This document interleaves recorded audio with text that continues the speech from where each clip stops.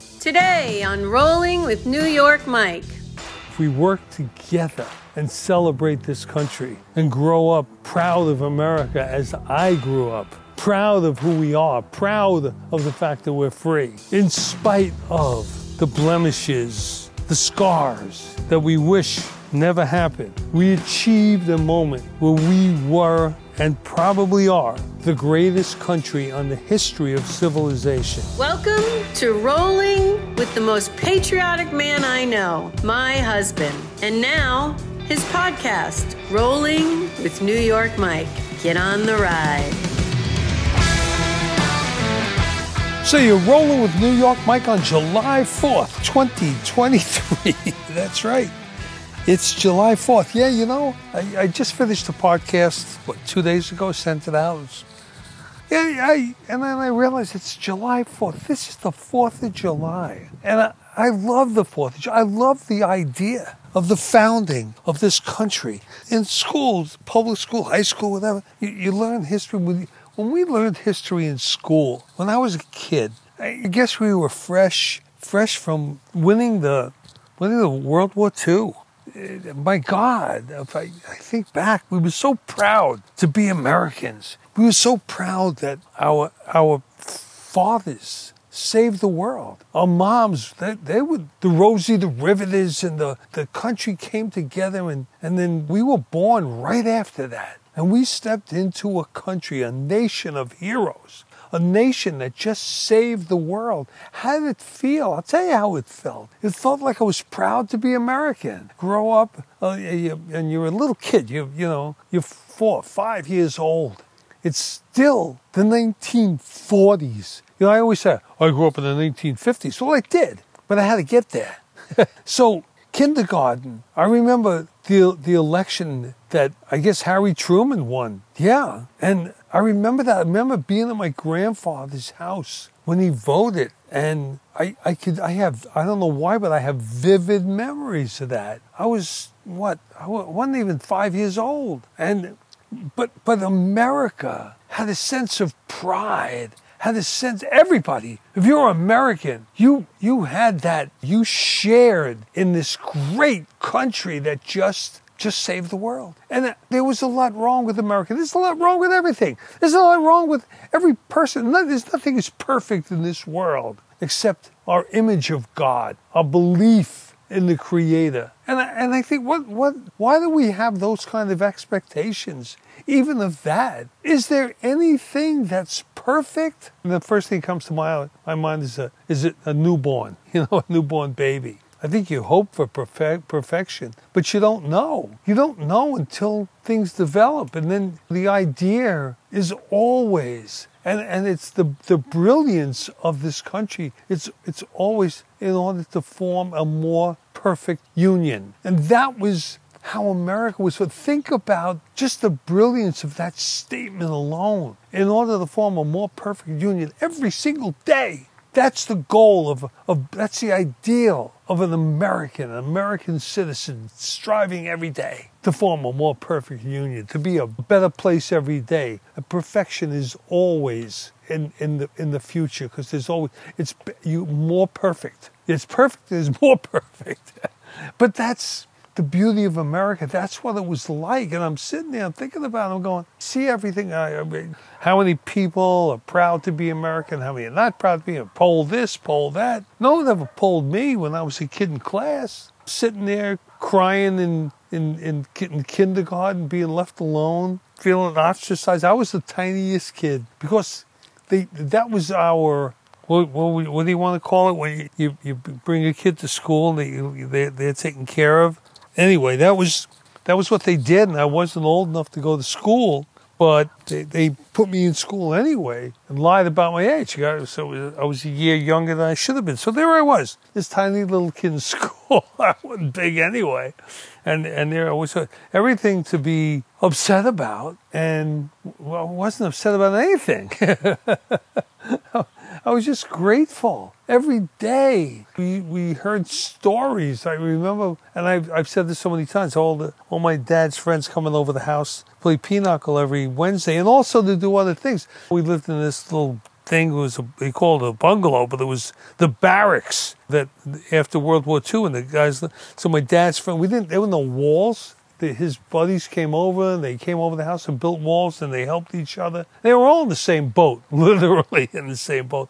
And they helped you, but while they're helping each other, you are. So I don't care if you're 2 or 3 years old. Let me tell you something. Careful what you say about 2 or 3 year olds, that you think that they're not going to carry that with them for the rest of their lives. The camaraderie, the feelings of my dad and his buds when I was a toddler, I could remember. Can I remember the specific words? Maybe a little bit later. I sure remember Al Vasta. That was his name, my dad's shipmate. And I remember Al Vasta looked like a wrestler, big, strong, long black hair way down. I mean, I'm talking about the 40s now, right? Before it was fashionable, right? After World War II. Imagine these guys. My dad cut his hair every 2 weeks. But Al, this big, strong Italian dude, man, they were best friends. And I do remember some conversations.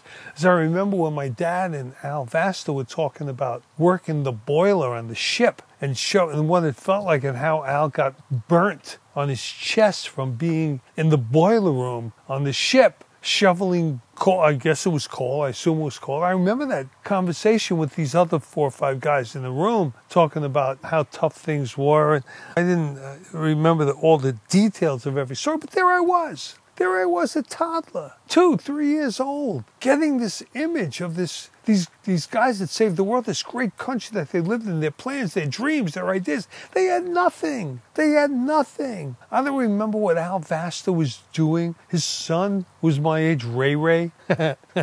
Yeah, and they lived in a different set of projects. But I remember one guy had a sewing machine store. Jock Jackowitz, this big dude, man. He was delivering dry cleaning in a truck, a 6x, an army truck that he got from Salvation someplace, whatever.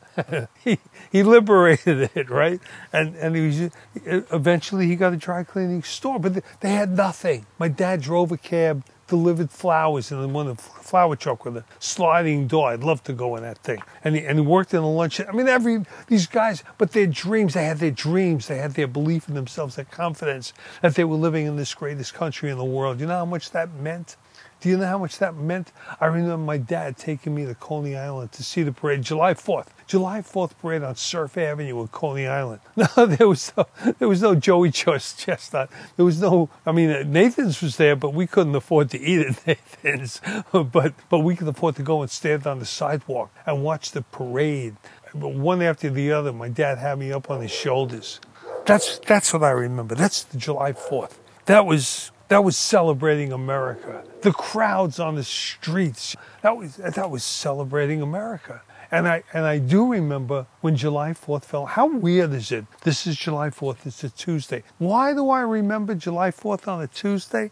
Because Milton Berle came on Tuesday nights at 8 o'clock. And it was the Texaco Star Hour or whatever. And nobody missed Milton Berle. Now, do we have a television? No. But the neighbors in the summertime, the nice weather, would take the one with the TV and put it outside, and 3 or 4 families would sit around outside the house in the middle of the street. It was a dirt street in Brooklyn, New York, Coney and Manhattan Beach, over there by the water's edge. And and I remember that there was something about, are we going to go to Coney Island for the July 4th parade, or are we going to be able to watch Milton Berle? And I don't remember. I know the outcome because I remember being at the parade. So it's hard to pinpoint those little moments. But I know it was July 4th. And I know that celebrating America and celebrating who we were in July 4th and the birth of a nation, birth of this country, our forefathers, the Revolutionary War and everything that came with it. And it was just something for everyone to celebrate. We were poor. We had nothing. No, we didn't go walk Surf Avenue down to Nathan's. No, we definitely didn't do that. I remember the first time we actually got to going to Nathan's and getting a Nathan's hot dog. No, we couldn't do that back then. We didn't have enough money for that I don't know if it was a 15-cent hot dog. My consciousness, the 15 cent hot dog. But I don't, we couldn't do it then. No way. Are you kidding me? No. So, but it was a goal. It was a dream. It was something that, that you could get to. You could believe in. You could get there.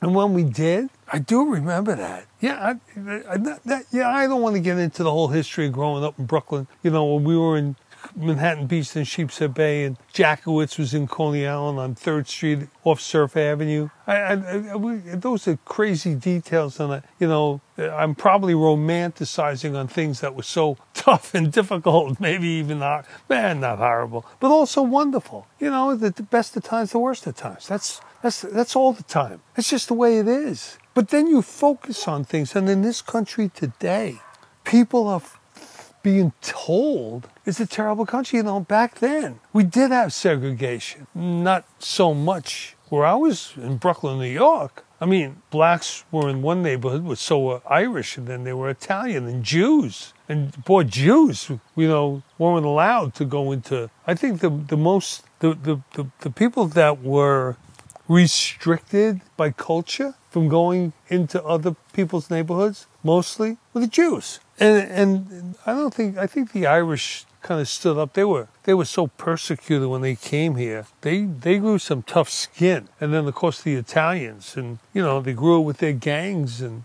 don't forget the Jews, they had Murder Incorporated. Remember, I mean, if you want to go back and look at the truth and the history, it's people, I don't think this country, when they talk about not teaching history, say, oh, you didn't teach about, the original sin of slavery, the this and that. There's a lot of history in this country that's kind of like glossed over because it was so tough for so many people. And slavery is a horrible thing. But when I grew up and learned about how blacks were treated in the South, that was a horrible thing. Who knew from Jim Crow? I don't know from Jim Crow. But blacks were treated like pariah in the South. And but so were Jews. Yeah. And people want to kind of slough over that because I don't know why. We handled it differently. My black friends say to me, yeah, well, they didn't know you. You didn't stand there like a big sign on your head. Jew, Jew, Jew. We're black, black, black. It's right there. It's different.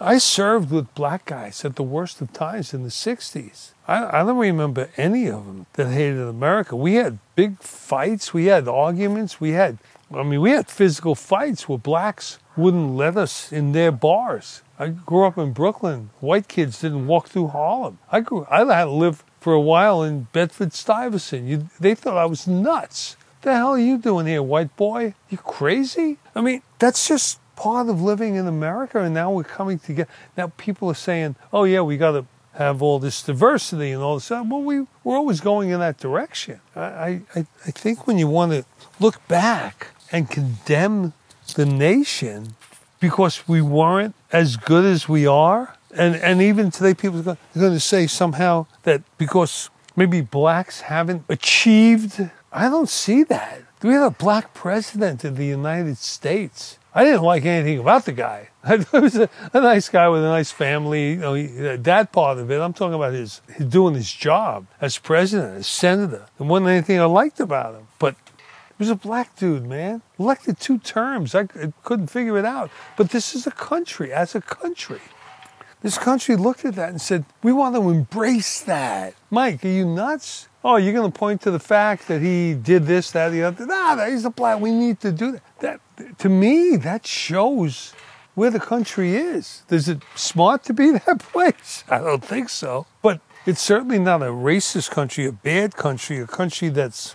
And then I look back at how this country was founded, the sacrifices, the hard work, the people that gave so much, pledged their honor, their lives, their sacred lives, their freedom. They pledged everything to each other as they moved forward to this war against the most powerful nation on the planet. And I mean, not to retell the whole story, but the other day I did see a special on the national anthem, and I'm thinking, wait a minute. If anything tells the story of this country in a way that we should understand much better than we do, it's our national anthem. And it's amazing how, there's something like 6 lines. The first verse, there's 4 verses. The first verse that starts with, "Oh, say, can you see?" That 6 lines tell a story. It does. And it's an amazing story. And we don't appreciate it enough. And there were people who are offended by our national anthem. Like, oh, we should have America the Beautiful or something else as our national anthem. And then we have, when the NFL was protesting, and then other professional sports organizations protested, and even some other, they protest our national anthem. Why? What do we do so wrong? Everything needs to be told. Every story needs to be told in the context in which these things happen. And not to ever make light of the horrors of slavery, ever. But there's a context where slavery, the kind of slavery we're talking about, existed worldwide. And this nation, founded in a war that started in 1776 and lasted for years, and then we founded the country. We fought verbally and some physically abolitionists that we shouldn't have slavery. And most people in this country agreed with that. And there was an argument that lasted for 70 years, 50, 60, 70 years, as we were born in 1789, and the Civil War breaks out in 1861. That's 70 years. They were arguing and fighting, trying to resolve this nation's history of slavery and how we're going to end it. We have the abolitionists, and then it ends in a war that cost almost 700,000 lives at a time when there's 30 million people. The whole country had 30 million people, and that's a huge amount of lives that are lost in a war that we fight over states' rights and slavery. And slavery's ended by the Emancipation Proclamation in 1863. We need to celebrate these things. Yeah, we had segregation, we had all kinds of things, but we always worked towards having a more perfect union. And then in 1931, we adapt something written by Francis Scott Key. We adapted as our national anthem. And here we are on Independence Day, celebrating our independence, standing up to the British and saying, that's it, we're done. We're a free country. We're going to form a more perfect union. We the people. That's how it starts. We the people. In order to form a more perfect union. We're done. We're done with you. We're on our own. Boom. That was 1776. Then we fought the war that we won against this amazing British military. Amazing. They dominated the world. And then a few years later, in 1812, the War of 1812. Here's this young country. Were we this powerful nation? Why? Just because we won the Revolutionary War? Maybe we got a little lucky. Maybe they underestimated us. Maybe it's hard to fight a war when you got oceans, 3,000 miles of ocean between your base and where you're fighting the war back in the 1700s and the 1800s. Maybe that was kind of difficult. Maybe, logistically, we pulled it off at the right time. Maybe had they lasted another 50 or 100 years, we might not have been able to do it if they had faster ships and better logistics. But we did it when we did it, and we were successful. But we're still this country that was dependent on what? Out there trying to remain together, to grow, to explore, to develop into the country that we finally became. Conquering the West. You want to talk about the Indian Wars of the 1840s coming up? But here it is, 1812. And we're trying to settle a nation and build this nation. And Washington is the capital, and the British started with, they say, this is ridiculous. How the heck do we let this stupid little country of these colonists, these idiot pioneers, these people can't even speak proper English.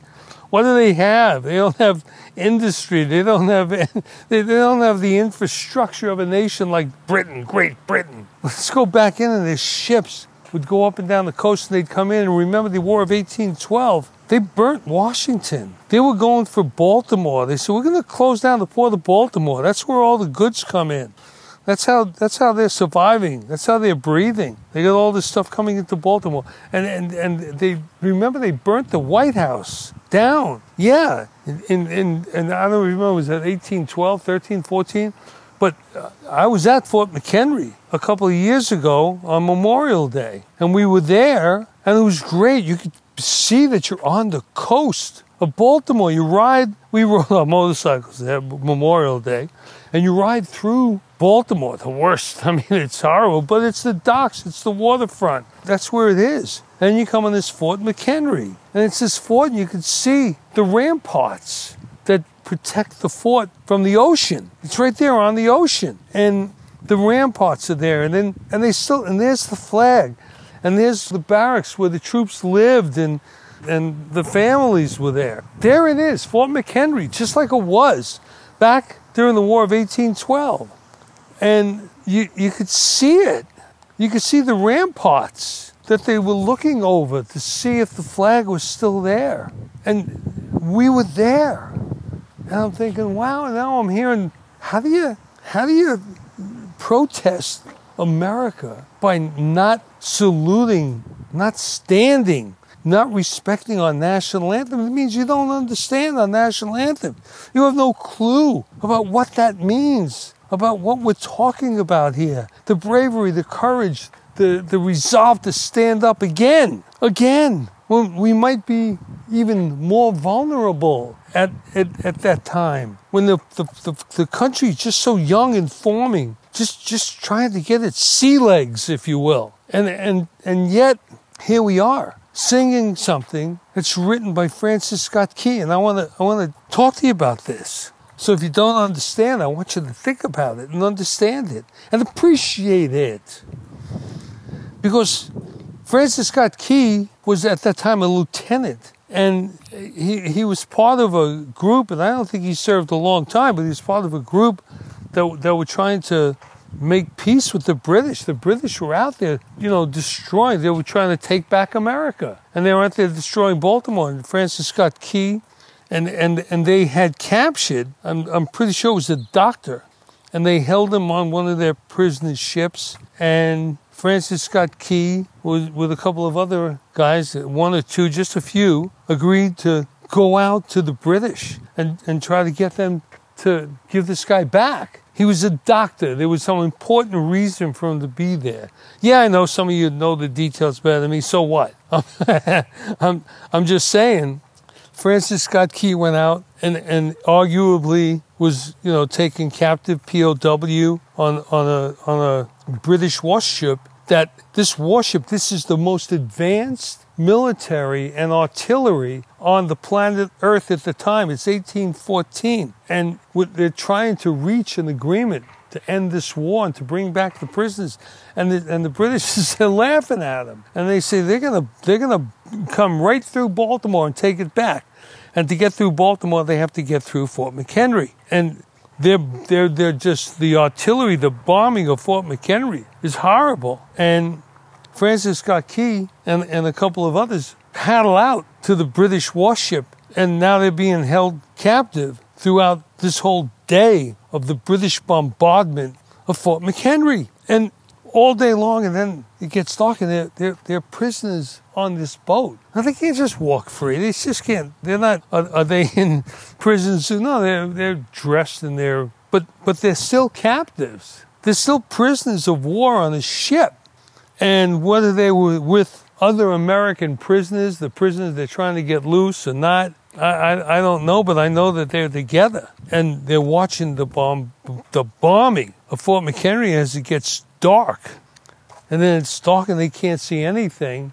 All they can see, and they know about, they're probably, I don't know, there's 2 or 3 miles offshore, maybe as much as 5 or 6 miles. I don't know how far those artillery shells from those ships fired back in that day. I always thought it was, a mile or two. I heard somebody say it was 5 or 6 miles. Whatever it was, all they could see is that flag. And they knew as long as the flag was flying, the fort was still being held by the Americans. We were still there. We still had it. And so just imagine it as day turns to night, and night, all night long, they're watching, and they can only see that flag when the bombs are bursting, and that moment of light as a bomb bursts, and there's the flag. And then it's dark again, and then a few minutes later, boom, another burst of light, and they see the flag. And now it's starting to get daylight. And Francis Scott Key turns to his fellow prisoners, and he looks at someone and says, "Oh, say, can you see by the dawn's early light what so proudly we hailed at the twilight's last gleaming? Oh, the ramparts we watched were so gallantly streaming, and the rocket's red glare, the bombs bursting in air, gave proof through the night that our flag was still there. Oh, say, can you see? Oh, say, does that star-spangled banner yet wave? O'er the land of the free and the home of the brave?" Yeah, that was it. And he wrote it down. He wrote a few more stanzas, and that's our national anthem. You got to remember, this country was under attack. The British were laughing at us, ready to take us back. But those stalwarts, those soldiers being bombarded at Fort McHenry, little Fort McHenry, I've been there. They stood tough. They kept that flag rising. This is a story I read once, not that long ago, that in the morning there were bodies laying at the bottom of the flagpole because it had been broken, and they had to come and they had to keep it erect. They had to keep it up. They had to keep that flag flying, and they did. And the story was that there are 8 or 10 or 12 bodies that were lying there. But no matter how many were killed, no matter how many gave their lives, no matter how much Fort McHenry suffered, it stood. It didn't willow. It didn't fall. It didn't bend under this bombardment, this naval fleet, this indomitable, huge, strongest Navy fleet in the world with the most advanced artillery, and they stood up to it. America stood up to it. We think we have problems today. How do you think it was? The White House was burnt down. Buildings were destroyed. People were killed in the streets by an enemy, by the British, who wanted us back as a colony. That's what they did, and we stood up to them. And that's the whipped cream on the pie, on the cake of the Revolutionary War, that War of 1812, that we were able to sustain this nation under that kind of firepower and pressure. The whole British Empire now, regrouped and resolved and coming back to take us over. And here we are, this story of watching the battle of Fort McHenry from a British warship as a prisoner of war. Francis Scott Key writes this memory of how it felt. Oh, say, can you see by the dawn's early light what so proudly we hailed at the twilight's last gleaming, whose broad stripes and bright stars, or the ramparts we watched, were so gallantly streaming in the rocket's red glare, the bombs bursting in air, gave proof through the night that our flag was still there. Oh, say, does that star-spangled banner yet wave? Oh, the land of the free and the home of the brave? Yeah, those are just the words of that morning. As it got light, as the darkness went away, the light came up, and can you still see it? Can you still see that flag, that American flag? Does it yet wave? How do you not celebrate a nation that has survived that and whose only motto at the time was to form a more perfect union, knowing how imperfect we were and how our goal was to be more perfect every day. That's what we celebrate. A country that celebrates freedom. Freedom. The idea that men and women are free, that we are free. And yes, all men and women are free. That 14th Amendment that was written after the Civil War to put an exclamation point on where we are at that time. And yes, we fought. And yes, there were horrible things that went on. There are horrible things that go on today. And I get it. But there's only one nation in the world where we, the people, have the power. And where everyone is, by law, treated equally. That's America. That's a country that anybody can succeed in. And that's why millions try to get here every day. Illegally or legally. The ones who get here legally, we celebrate. The ones who get here illegally, we have to hold them back. We have to fight them off. We have to keep them out. They have to come here legally to help us celebrate this great country. And people don't understand that. They think immigration, yeah, we're a nation of immigrants. Yes, we are. And there was at one time, people could just come here as an immigrant, land in South Carolina if you were an Australian prisoner, land in, Baltimore, land in Galveston, and gradually we became a more perfect union. And we formed Ellis Island. We had laws and rules. And we started seeing how the world wanted to beat the path to our doors. And so we set up a process. We have to respect that. We have to understand the reason. We don't. That's why people could say stupid things like defund the police, because they don't understand. They don't understand what it means to have a defunded and a much maligned and demoralized police force. But they're starting to understand now, how many years after, the riots caused by the killing of George Floyd. So we have to understand as a nation, everything. Each individual is a flawed human being. There is no perfect human being, no such thing, but we try to get better. Whether it's athletically, intellectually, any way we can, we strive in our lives to become better. We go to school, we go to the gym, we train, and we know we're going to eventually wither and die. And yet, every day we're alive, most of us work to make ourselves a better person, to strive to be a more perfect human, just as we in this nation strive to be a more perfect nation. And yet, as a human, and we know that we're just going towards our end, to the demise, as a nation, we believe we're going towards being a better and greater nation all the time for all the people. And we can only get better if we believe that. We can only get better if we understand that we can't live here and wallow in a miserable history and pointing out only the bad, pointing out all the things you did bad and not celebrate how much better we become every day. A more perfect union. How many times have I said that? A more perfect union. That's the goal. A more perfect nation. A better place every day. And there's clear evidence that we have come to that place. And yeah, we can argue all day long. There's nothing wrong with that. The Supreme Court rule, you can't have discrimination to fight discrimination. You can't have this thing called affirmative action, because you can make an affirmative action again, for any group you choose. Oh, blacks, they were slaves, okay. That's still, it's still wrong, but we can argue it. And that's what we do. And so there's going to be more time to discuss and argue and fight and figure out how to become an even more perfect union every single day that America is on this planet. But in order to be a more perfect union, we have to understand that we come from imperfection and we're going in one direction to get better. And perfection is way, way, way off if it's even ever achievable. It's a noble goal.